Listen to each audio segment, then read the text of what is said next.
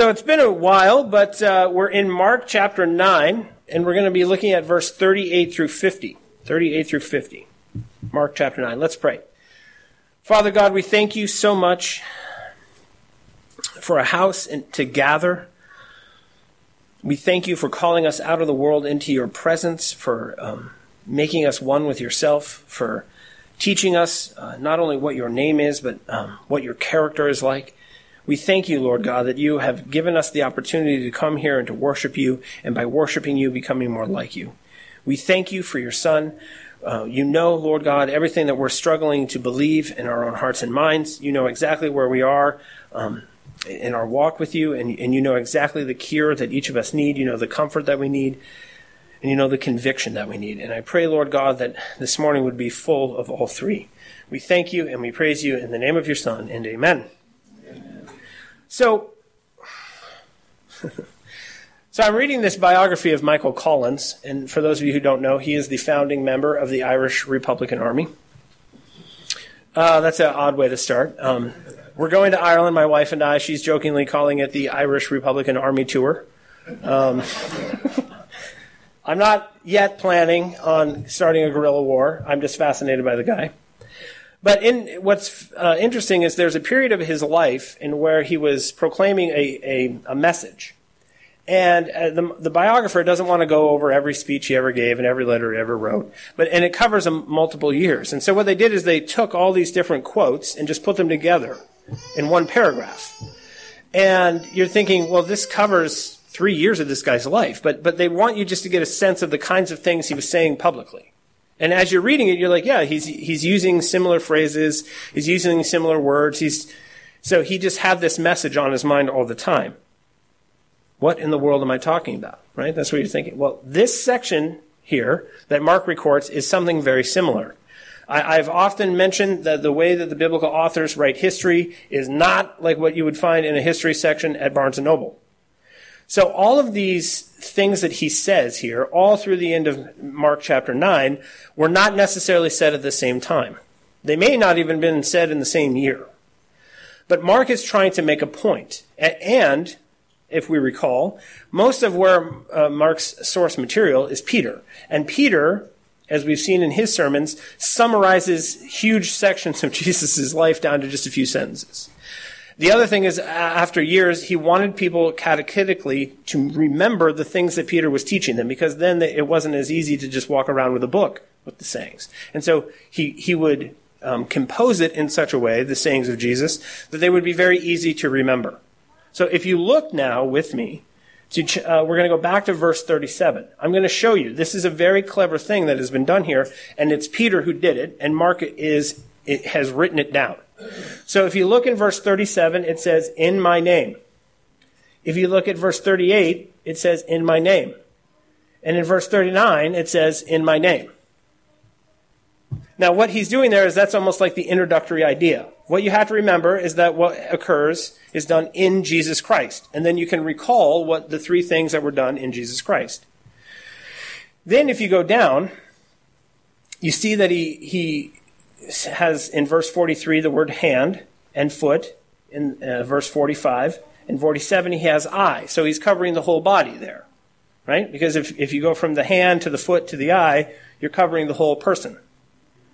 And then he has the word hell 1, 2, 3 times, fire 3 times. And in the last bit there, verse 49 and 50, he's connecting the fire and the salt together. And the last idea is salt. It's quite amazing when you go in and you start circling these things. You can see that one idea leads to the next idea, which is a little different but similar, because what Peter wanted was people to remember this saying. He wanted them to memorize this portion. Again, as I've said, there's going to be some review here. In the past, right, this is a section that I took on with fear and trepidation. Because what he's calling us to, Jesus is calling us to, is dying. He's calling us to suffer. He's calling us to lose. He says, come and follow me. We're going to lose, and we're going to lose big, and we're going to lose in the north, and we're going to lose in the south, and we're going to lose in the east and the west. Come. And when you first hear it, you're startled by it. And what I think most people need is a section like this that you just repeat over and over again to yourself. Why am I doing this? What is the point? What is the purpose? What is Jesus making? What is he going to make out of this losing that I'm doing? And if you memorize this section, then it's very helpful to you to recall exactly what it is you're suffering for. So that's what I mean. If you take these sections, it seems like a bunch of really random stuff thrown together. If you read it before we came in here today, if you look at it, you're kind of like, what is, he's talking about salt, and then he's talking about body parts, and then he's talking about giving little kids glasses of water, and what does this stuff have to do with one another? So what I want to do is go each saying at a time and figure out what the theme is. What is the theme? There's got to be something. Jesus is not just randomly talking here. He's not just throwing things out there hodgepodgey. There has got to be some kind of through line. And to frame it, there's two things that help us understand possibly where he's going. One is the story of healing the blind man. Right? That one we have not left behind yet. He heals the blind man, but right, he touches him, but the blind man can see, but he can't quite see clearly, so he heals him again, and then he can see clearly. And then he goes on, and he's doing the same thing to the disciples. So that's the immediate context. He keeps touching them, he keeps talking to them, because he's trying to get them to see. Also, in verse 33, what was the big ordeal on the road? Well, they were arguing over who was greatest. Right? And what I like about this, I imagine, they're on this long journey through Galilee to Jerusalem, and every day at dinner, Jesus probably brings it up again and is talking about it again, and they don't, as usual, understand what he's talking about. So I imagine this is like multiple conversations over multiple dinners that Peter and Mark put together. And you can just see how Jesus is repeating himself. He wants them to think about this argument that they had about who's greatest. Okay. Now we're all on the same page for context. Let's get into it and find out exactly what the theme here is. Mark chapter 9, verse 38 through 40. John said to him, "Teacher, we saw someone casting out demons in your name, and we tried to stop him because he was not following us." I can't even wait. Us? Who's the us, John? They're not following Jesus? Oh, no, they're not following us. Oh, okay. Well. But Jesus said, "Do not stop him, for no one who does a mighty work in my name will be able soon afterward to speak evil of me. For the one who is not against us is for us." The one who is not against us is for us. This is the only time that Mark mentions John by name in action. He's given us his name several times, but this is the only time in the Gospel of Mark in which John does something. And what you see is Jesus 3 times tells them what's going to happen to him when he gets to Jerusalem, that he's going to go there and he's going to lose. And each of those times he gets some sass, he gets a little back chat from one of the 3 most important disciples. First Peter does it. How dare you say such a thing? Now John, John is struggling similarly. He's heard what Jesus has said about what is going to happen to him when he gets to Jerusalem. And now John is piping up because John doesn't like what Jesus is saying either. And the 3rd time later, we're going to see that it's also John. It's John and James who give him some back chat a 3rd time. Even the most privileged, right? These are the 3 top dogs. These are the 3 lieutenants within the 12 disciples. Even the most privileged of the disciples fail to understand what the passion signified for the life and the mission of the disciples. It seems like they just want to convince Jesus not to do it. They have totally missed the fact that not only is Jesus going to do it, if they want anything to do with him, they have to go and do it too. You have to go on the way of the cross and become losers too. There's no other way. And they are not getting it. The use of the first person plural, we saw, we forbade, not following us. John here is speaking for all the disciples. They are all of one mind. Right? There they all are, sitting there eating some fish tacos, and all the disciples are like, "John, ask him. John, talk to him. It was going to be you this time. You're the disciple he loves. Raise your hand." And so he says, yeah, us. We saw this guy, and then we forbid him because he's not following us. Where's Jesus in any of those statements? John's complaint is significant. Okay, and in one sense, again, we've always got to think about these poor men. Right? Nobody else was given authority to do this. They're the only ones. Right? And I understand this. If there is some dude out preaching on the street, as a minister of the gospel, right, and say he's preaching down here on the corner every week, right, and every week I come into the office, I actually want to check into that guy a little bit. Who are you? What are you preaching? Right? I'm, in some sense, responsible for the spiritual welfare of this community, and I want to check him out a little bit. Now, that's different than going down there and like, hey, I'm going to call Doug Wilson and get him over here. Stop you if you don't stop this. Right? I mean, it's not like I'm going to turn him into the fuzz. Send delegates down from the presbytery to bind him. Nobody does that in this CRC. I just want to make... Right? So we understand. John is worried on some level about unofficial works being done in the name of Jesus. Okay, but did he come firsthand and say, hey, Jesus, we found this guy, and he's doing things in your name, and you should talk to him and just check him out, or what's the deal with this? No, they take it upon themselves, which they do not have the authority to do, to go tell this guy to be quiet. What this echoes is a story from Moses and Joshua. Numbers chapter 11, verse 27 through 30, this is a similar story that we read. A young man ran and told Moses, Eldad and Medad, where do they get these names, are prophesying in the camp. And Joshua, the son of Nun, the assistant of Moses, from his youth, said, My Lord, Moses, stop them. But Moses said to him, Are you jealous for my sake? Would that all the Lord's people were prophets, and the Lord would put his spirit on them. And Moses and the elders of Israel returned to the camp. And this goes right into the heart of what Jesus is reliving the history of Israel. If you go back, you can, right, and you look for it, you can find echoes of almost everything that happens to him, everything that he does, everything that he says, everything that's done and said to him. You can find echoes of it in the Old Testament. But what we have here is a slight difference. The disciples are not they're not exactly jealous for Jesus' authority so much as they are for their own authority. The fact that Jesus' power was active in this unnamed man marks him off as a believer, right? He's clearly not following Satan. He's clearly not following Zeus around doing, right? If Jesus didn't have ownership of this person could do nothing in Jesus' name. So right out of the gate, instead of, right, you look at him and you're like, wow, that worked. That guy did that in the name of Jesus. He must be of us. They make right? They're like, no. No, we're not having that. We're not having some guy who has no authority over here doing things in Jesus' name. The funniest part about this whole story is that what just happened to the disciples? Jesus came down off the mountain of the Transfiguration, and what did he find? The disciples couldn't cast out demons. So could you imagine the look on Jesus' face? Wait, there was somebody doing what you're supposed to be able to do that you couldn't, and you want him to stop. I don't. Jesus has so much patience. I just can't even. It was not necessary to be a direct follower of Jesus to share in a conflict that has cosmic dimensions. Right? This guy clearly has heard of Jesus. He clearly understands who Jesus is. He understands what Jesus is doing. Jesus is there fighting demons. Right? The disciples are like, hey, let's call fire down on this village who doesn't want to hear our preaching. Because they don't get who they're fighting.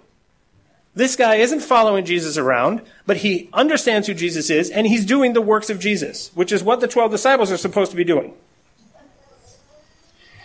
If anyone is working for the cause to which Jesus and the 12 are committed, he cannot possibly be opposed to what they're doing.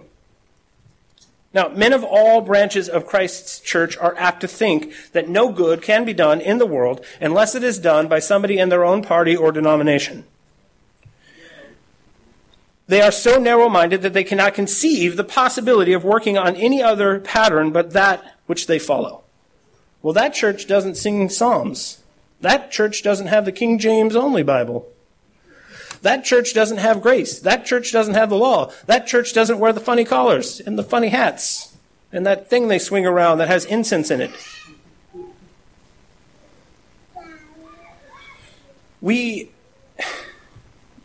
If there's a story about the modern church, this is it.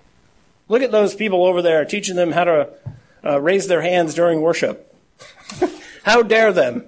That's not what we do. They couldn't possibly be for Jesus. What I love is that, the church actually is shrinking in the West. It's getting little small. In other places, the world is growing. And who's doing it? Calvinists? No, Pentecostals. You go there and you're like, this is chaos. But at the heart of some of this chaos is Jesus. And if chaos brings him glory, amen. Right? But what do we all want to do? We want to go down and be like, hey, where's the Book of Common Prayer? Where's the Book of Common Prayer? How come you guys aren't using the Book of Common Prayer? And these Anglicans go down from England, where they have female bishops, and they're giving the guys down in Africa who are, in the Sudan where they're being murdered for being Christians, trouble because they're not using the Book of Common Prayer. So then all of the African bishops recently actually got together and excommunicated the English ones. And the grounds were that they were breaking God's law. God's law. Not, you're not using the Book of Common Prayer. You have a homosexual woman who's a bishop. You guys are out. I'm glad they stood up for themselves. But we have lost a sense of Baxter and Lewis's mere Christianity. That phrase that is so popular from C.S. Lewis had existed for quite a while. And the person who coined it, believe it or not, was a Puritan who was kind of sick of the Puritan thing. He's like, guys, there is this thing called mere Christianity, and where the Apostles' Creed, there is all the major Western churches, Eastern churches, have at the center the Apostles' Creed. And if you actually believe the Apostles' Creed, why is it that we're fighting over funny hats? And you're like, man, these Puritans knew what they were talking about. And Lewis, who was working on a book about 16th century literature, read this, and that's where he got the idea for mere Christianity. In 1900, there were 16,000 Protestant denominations. Christian denominations, actually. I went back and looked. It's not Protestant, it's Christian denominations. 16,000 in 1900. Anybody want to take a guess at how many there are now? 45,000. That's a 2,712% increase. And this is not doctrinal purity separation. This is, I'm taking my ball and going home Christianity, as I like to call it. But imperfect disciples, from Antioch to Rome, from Geneva to Our Lady of Guadalajara, from Beijing to the Bible Belt. Right? The unity that binds us together, that gets us on mission, is Jesus Christ. And if it's anything else, it's false. Now, what happens? We were talking about this at the book study yesterday. How many of you have read Genesis and you get to the part where Lot is there, right? And the strangers come and visit him? And the whole town shows up because it's like San Francisco, and they want to sleep with the visitors. And he says, hey, have my daughters instead. And you think, what? How did this guy make it out of this town? And then you go into Hebrews 11, and he's there in the Hall of Faith. And what we were talking about yesterday is I am embarrassed. I'm embarrassed of Lot. I'm like, how does that guy, hasn't Jesus met me? I would never do such a thing. And there are people who are Christians right now who I think the same way about. It reveals to me that, I am jealous for the way that I do things. I am jealous for my own greatness. And what I am is I am at times embarrassed by the people that Jesus decides to unite me to. You're like, really? This guy? That family? Right? You read on the news, there's some interview with some hillbilly Christian, and he just makes us all look like, right? Oh, the tornado missed my house because I love Jesus. I saw this interview, and you're thinking, oh, man. But, what would I say? Right? If I were on the TV, I'd probably equivocate in some way and talk about wind. Oh, the wind changed right at the last minute. What we need to understand is that there is a way of doing things that is perfect and holy, and it's exactly what God intends, and none of us know exactly what that is. Right? He tells us what it is. We open the Word of God and we think, okay, this must be what he means. And so we go and do it. And then we see somebody else doing something differently. You're like, where do you get off, bro? Doing that in the name of Jesus. And what we have to understand is we have not cornered the market on doing things in Jesus' name. Philippians chapter 1, verse 27. Only let your manner of life be worthy of the gospel of Christ, so that whether I come and see you or am absent, I may hear of you that you are standing firm in one spirit, with one mind, striving side by side for the faith of the gospel. Does it say one liturgy? Does it say one theology? Does it say one Bible translation? Does it say one hymnal? It doesn't. It says one spirit, and that is the Lord's Spirit, because that's the thing that binds us together. Right? I have grown to love all of you. But can you think of what other thing would bring us all together? Right? You have different affinities with people, that's true. But all of these people in this room, what else would get these people in this room together? Right? I can't think of a single thing. And here we all are. Here we all are. Okay. I think I've said enough about that part. I want Nate to have a 3-hour sermon. I don't want a 3-hour sermon here. So we start to see a little bit here maybe what Jesus is getting at.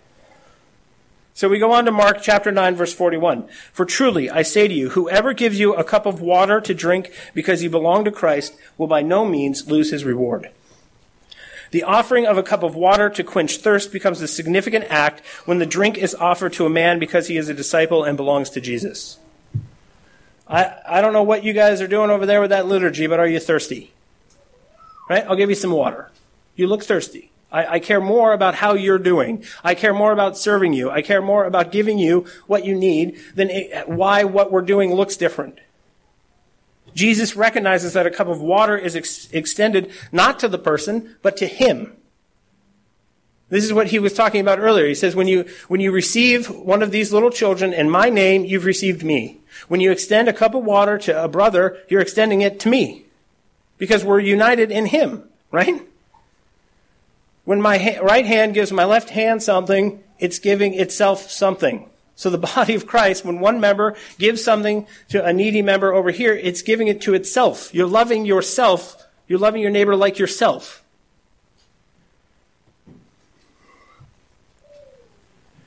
Now, his reward carries no thought of deserving or of merit, right? Don't get a tray of cups of water, go down to the park, and think you're going to earn your way into heaven. That's not what I mean.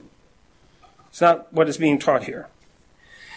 It serves rather to stress that God's awareness that for all who share in Jesus' work, there are no distinctions between trivial and important. What does that guy think about the manuscript tradition? Should we go with the Masoretic text? I don't know. Are you thirsty? I can give you some water. Oh, okay. This guy is of the kingdom of heaven. Well, wait. He doesn't explain the text problem between. Does anyone even, right? I don't even really know what I'm talking about. Does anyone know what I'm talking about? No, who cares? Give the guy a cup of water, right? When you show up at the pearly gates, there's not going to be a test. This is a joke that I heard. There's a guy, it's a joke I heard that's really good. So there's this guy who studies grace his whole life.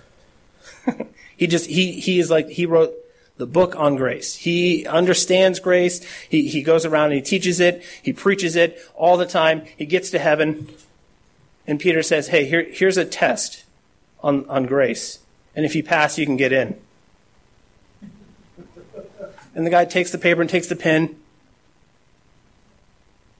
Oh, no. And he hands it back. And he said, okay, there you go. Come on in.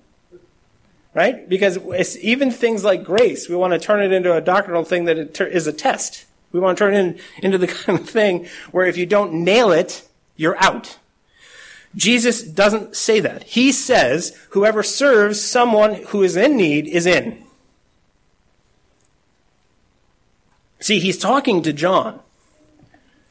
And if you ever, when you get into the epistles of John, you read things. And when you read them, think of this story. Think of them sitting there, and he's saying, hey, I tried to stop this guy, right? He's the apostle of love, they call him, for goodness sakes. And he's trying to stop somebody from doing the very thing that Jesus wants the disciples to do.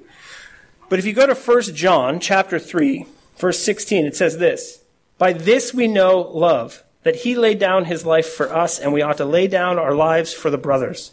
But if anyone has the world's goods and sees his brother in need, yet closes his heart against him, how does God's love abide in him? Little children, That's what Jesus was using. He had a little child there in the midst of them having this conversation. Let us not love in word or talk, but in deed and in truth. Do you think John learned the lesson? He did. And it's a lesson that we still need to learn. And to build on it, Jesus goes on in verse 42. Whoever causes one of these little ones who believes in me to sin, it would be better for him if a great millstone were hung around his neck and he were thrown into the sea. If you're going to cause that guy to stumble, John, put a millstone around your neck and just hop in the ocean and just get it over with. Please, spare us. Think about this.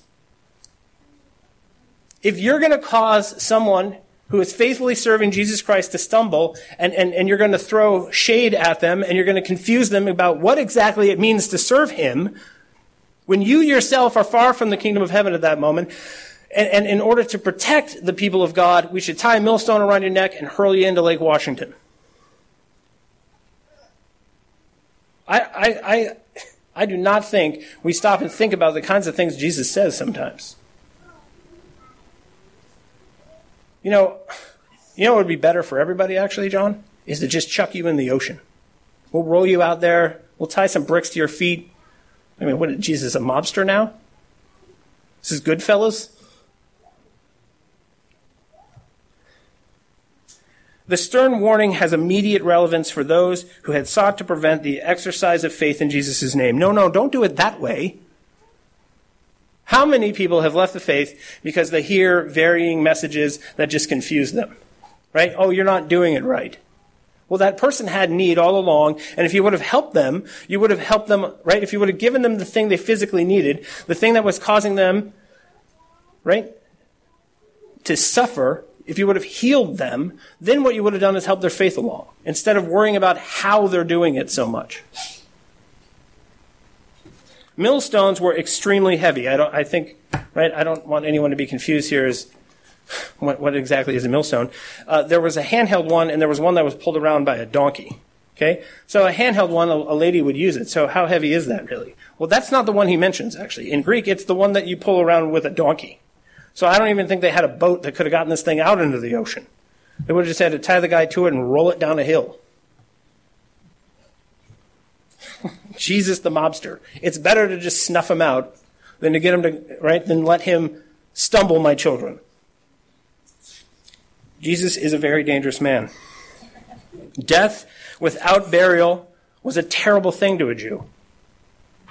To die and not be buried was horrible, which is why deaths at sea were horrible. Right? He knows his audience very well, and he's like, I'm not just going to threaten them. I'm going to threaten them in a way that they know it curses them, and it puts them outside the people of God. And what's very interesting is Acts chapter 5, verse 37. They talk about a man who was, he started a riot, and he was starting an insurrection. And the thing that the Romans did was tie a millstone around his neck and chuck him into the ocean. And that's what Jesus is referencing to his own disciples. That doesn't sound like the kind of Jesus that you're going to read about in a book at Lifeway. Right? Jesus threatening to crack kneecaps and set people's feet in a bucket of cement and then chuck them into the water. Like, that doesn't... And this isn't a conversation in which Jesus is trying to get them to understand what peace means.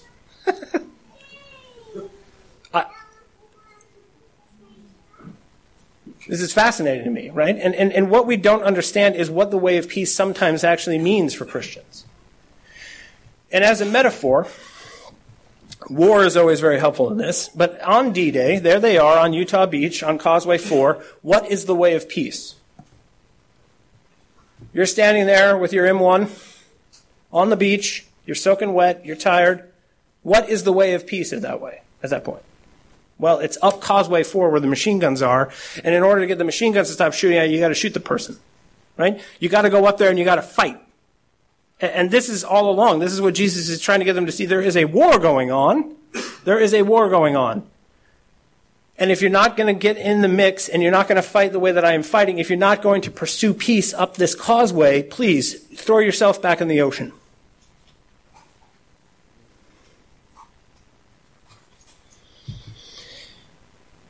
Mark chapter 9, verse 43 through 48.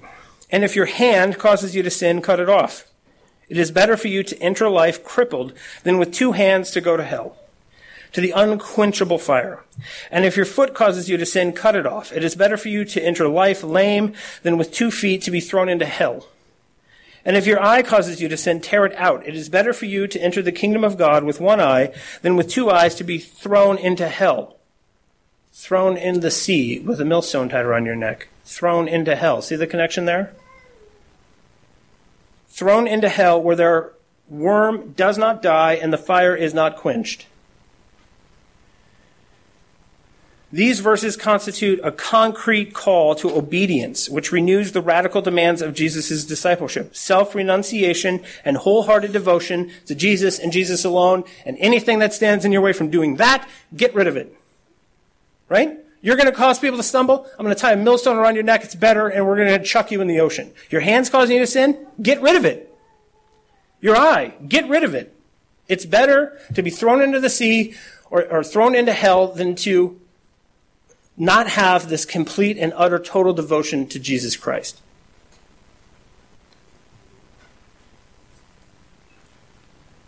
So you have this, he keeps making this comparison. It's better, right, to enter life limping. Remember, we talked about that recently. There was somebody who was wrestling with God and they ended up limping. And it was better for him to limp his way into heaven than to be chucked into the fire that doesn't stop, where there are worms that never are satiated. This is not, however, just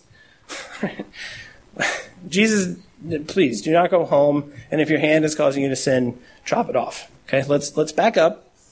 Okay, this is a metaphor. But what is it a metaphor for? Job chapter 31. In Job chapter 31, Job is trying desperately to make the final appeal that he is an innocent man who loves God. Right? He's had, for 30 chapters, he's had to listen to the nonsense of his friends.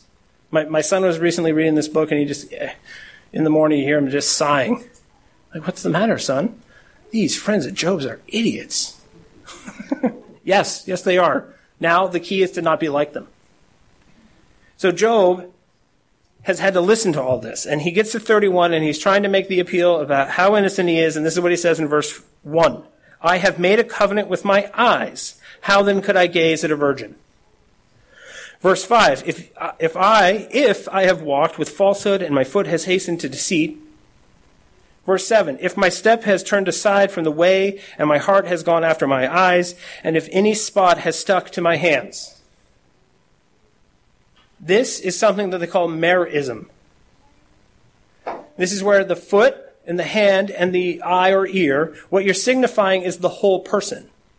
Right? You're pointing to a part of your body on the lower part, on the mid part, and on the high part. And what you're signifying is my whole person. Job is arguing, I've been totally devoted to God. You will not find any wickedness in the way that I've walked, and the things that my hands have touched, or the things that my eyes have seen. And so what it represents is, don't go chop your hand off with a butcher knife. What he wants, the Lord Jesus, is he wants you completely devoted to him. From your hand to your foot to your eye. Now he says eye instead of ear. Why? Because there's something else he's thinking of, but he's changed it a little bit. If we go back to Leviticus chapter 8, verse 22 through 24, right, this is how the high priest used to become the high priest. Moses presented the other ram, the ram of ordination, and we should get a ram of ordination, by the way. When we brought Nate on, we should have got a ram of ordination, then we could have had a barbecue. Well, we'll talk about that at the elders meeting. I'm sorry. He gets the ram of ordination, and Aaron and his sons laid their hands on the head of the ram, and he killed it, and Moses took some of its blood and put it on the lobe of Aaron's right ear, and on the thumb of his right hand, and on the big toe of his right foot. And I have been wondering about this for probably 10 years, until this week. And I'm sitting there, I was like, there's something oddly familiar about this thing that Jesus is saying. Oh, this part that I've never understood. But he doesn't say earlobe. Jesus says eye, because what he's trying to heal is their blindness. Remember the blind man? He changes the metaphor, but what he wants is from head to toe, utter and complete devotion to Jesus Christ. He wants all of you. He doesn't want part of you. He doesn't want you leaving some of yourself behind. He wants all of you. He wants the entire person.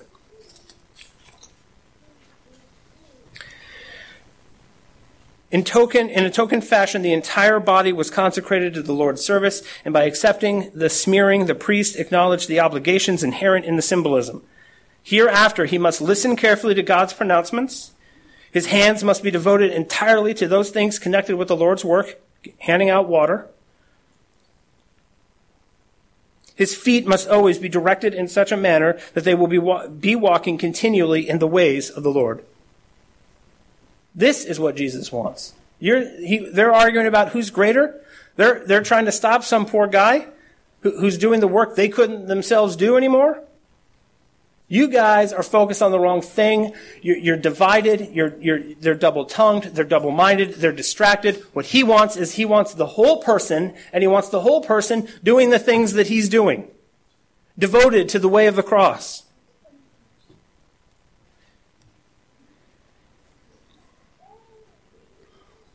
You cannot eat at the Lord's table and the table of demons. You cannot go in two different directions at the same time. And Jesus is now getting into the explanation that there are only two destinations. Verse 44, this word translated as hell, is actually Gehenna. They really should just translate it as Gehenna, because then people will ask, well, what's that? And then, actually, it's very interesting what Gehenna is and where all the symbolism for hell that we have comes from.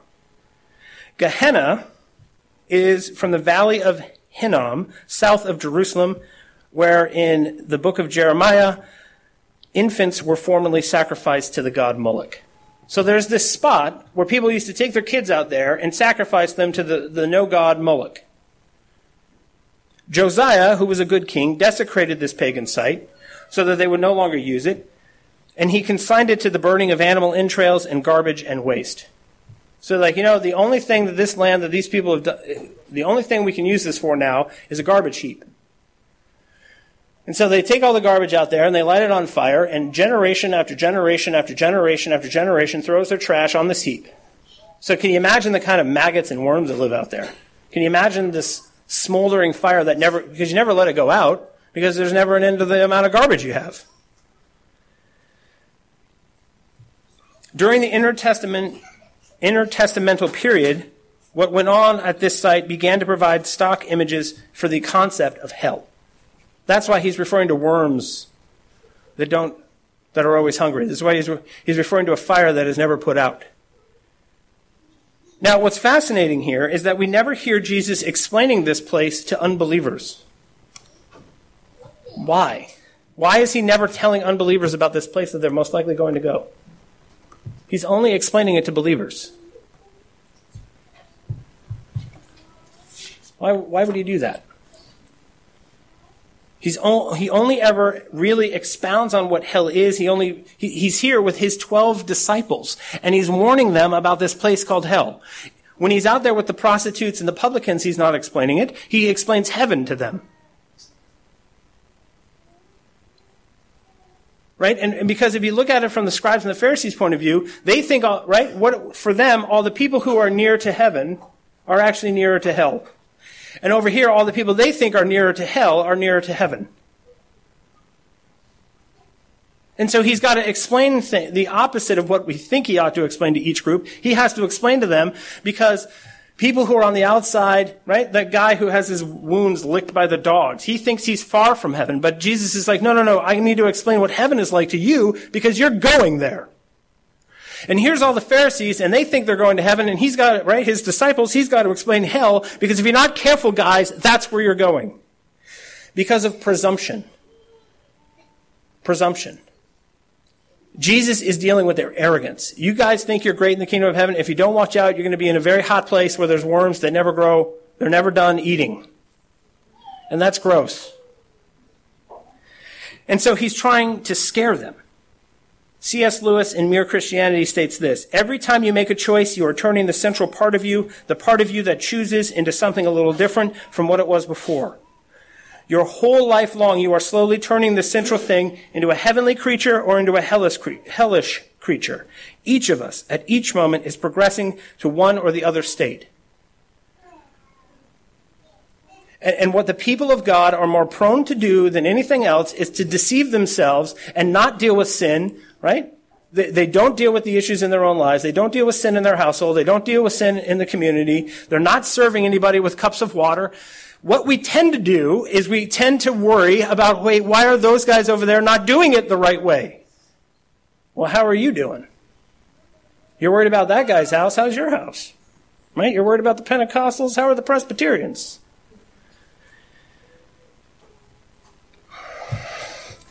Now, this,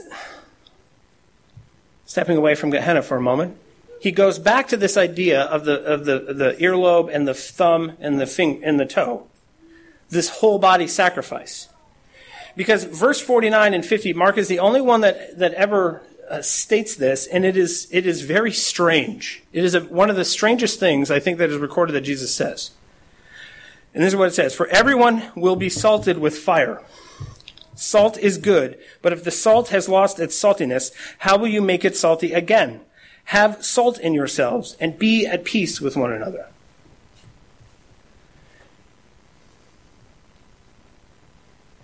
Jesus is here speaking of two kinds of fire. Right? There's two fires burning. Both of them are going to accomplish the same thing, purification. Hell, right? Gehenna is a place where we purify the garbage into ash. You get sick from garbage. You get sick from festering entrails of dead animals. You know what doesn't make you sick is ashes. It's clean at that point. There is, however, another fire that also purifies, and what he is referencing here are in the Old Testament when they had sacrifices. Because this is very difficult for us to understand, but this is something that we need to wrap our minds around. You go and you put your hands on the animal, and you say, this animal has committed the sin of theft. I stole, and that's what I have done, and I need to now make amends for that, and so I'm going to take this animal, and it stole, and now what we're going to do is slaughter it and chop it up, and it becomes me. It becomes me. It's going to die now because I ought to die. And so they chop it up, and they arrange the food up on the altar, and they start splashing the blood on it, and then they light it on fire, and what happens to it is it becomes smoke. And there above the altar is a pillar of smoke. If you go back to the tabernacle, and who is the pillar of smoke? God. So the person who's burned on the altar becomes one with God. And God consumes him. And it says in Leviticus, he eats the sacrifice. And then everybody, the priest and the person who burned it, sit down and have a meal together. Because what's being consumed is the worshiper. And so when you put yourself on the altar, as it says in Romans chapter 12, verse 1, "I appeal to you, therefore, brothers, by the mercies of God, to present your bodies as a living sacrifice, holy and acceptable to God, which is your spiritual worship." Hebrews chapter 13, verse 15 through 16. "Through him, then, let us continually offer up a sacrifice of praise to God." Oh, I'm sorry, hold on. It's the wrong one. Oh, here it is. Okay. I apologize, everyone. In Romans 12, verse 1, he says, "Offer yourselves up as a living sacrifice." Leviticus chapter 2, verse 13. "You shall season all your grain offerings with salt. You shall not let the salt of the covenant with your God be missing from your grain offering. With all your offerings you shall offer salt." So that moment where they arrange everything up on the altar and they're about to light it on fire, they take a giant scoop of salt and they dump it all over it. Why? Well, because salt makes food taste better, right? And God likes good tasting food, right? Have you ever eaten chicken and you're just thinking, what? And you take a little salt and you put salt on it. You don't put enough salt on it so that the chicken tastes like salt, right? This is something that I still don't quite understand how my wife does that. I'm like, I add salt and everything tastes like salt. She adds salt and it tastes like itself, but better, right? Because God on the altar wants salted beef. He wants bacon. He wants flavor. He wants a preservative, right? Because that's the other thing salt does. You take a hunk of meat and you leave it there, it's going to rot. You put salt on it, what happens? Doesn't rot. He doesn't want rotting hulks up on the altar. He wants salted hulks up on the altar because he's hungry. He's a hungry God. And he wants, right? Jesus says, you become one with the Father through Jesus Christ. You're absorbed into God. He wants you to be a living sacrifice. And on that sacrifice, he wants you to pour salt. And what's the salt? Peace. That's what it is. He wants you to live at peace with one another. He doesn't want you arguing over who's greater. He doesn't want you out there causing fights and distracting people from the way that from serving God because they're not doing it the same way as you. He wants peace. He wants you to give the person who is thirsty a glass of water. He wants you to forgive sins. He wants you to seek forgiveness for sins. He wants peace. That's the salt that's on the sacrifice.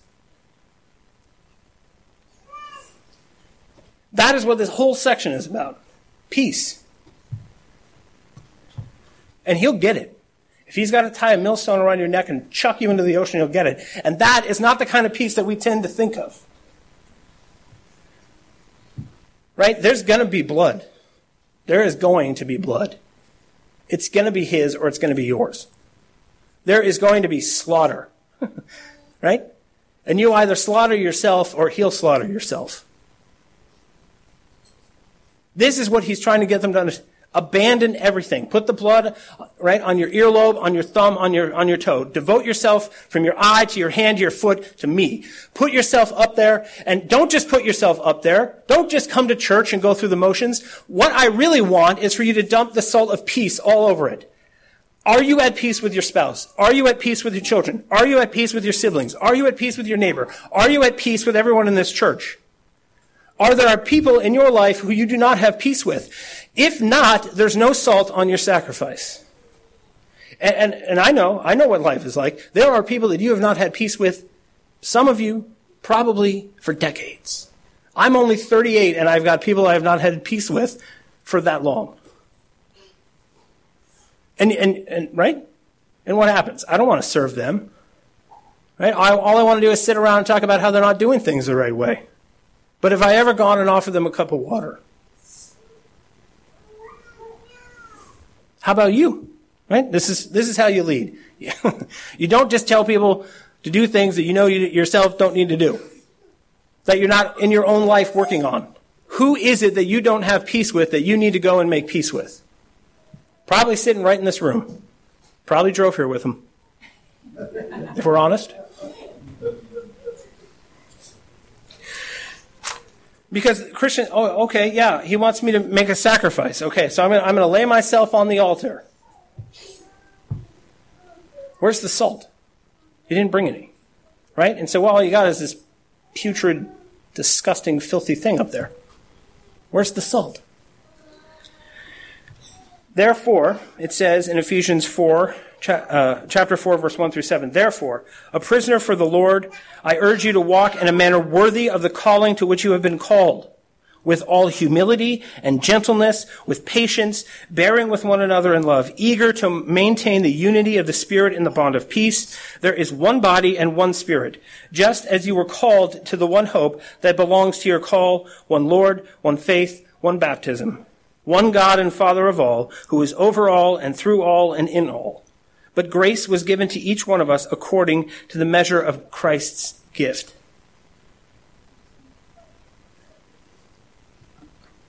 Humility and gentleness. Unity of the Spirit. Are you at war in your marriage? Are you at war with your kids? There's war in your life. And if you want peace, what you need to do is there's only one way, and that is the way of the cross.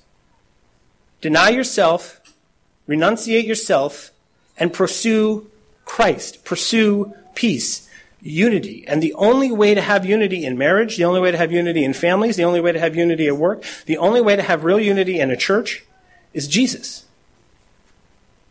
Not liturgy. Not Psalms only. Not King James only. Not this, not that. Jesus. Jesus is the only thing that unifies people. Really. And if you're pursuing any other way, it will run away from you. And you will pursue something that you will never find. What Jesus wants is total devotion. And total devotion to him is total devotion to the people sitting in this room. Total devotion to him is total devotion to anybody who sits in a church and says that Jesus Christ is Lord. That's total devotion, right? John makes this point. Show me that you love Jesus by how you love the brothers.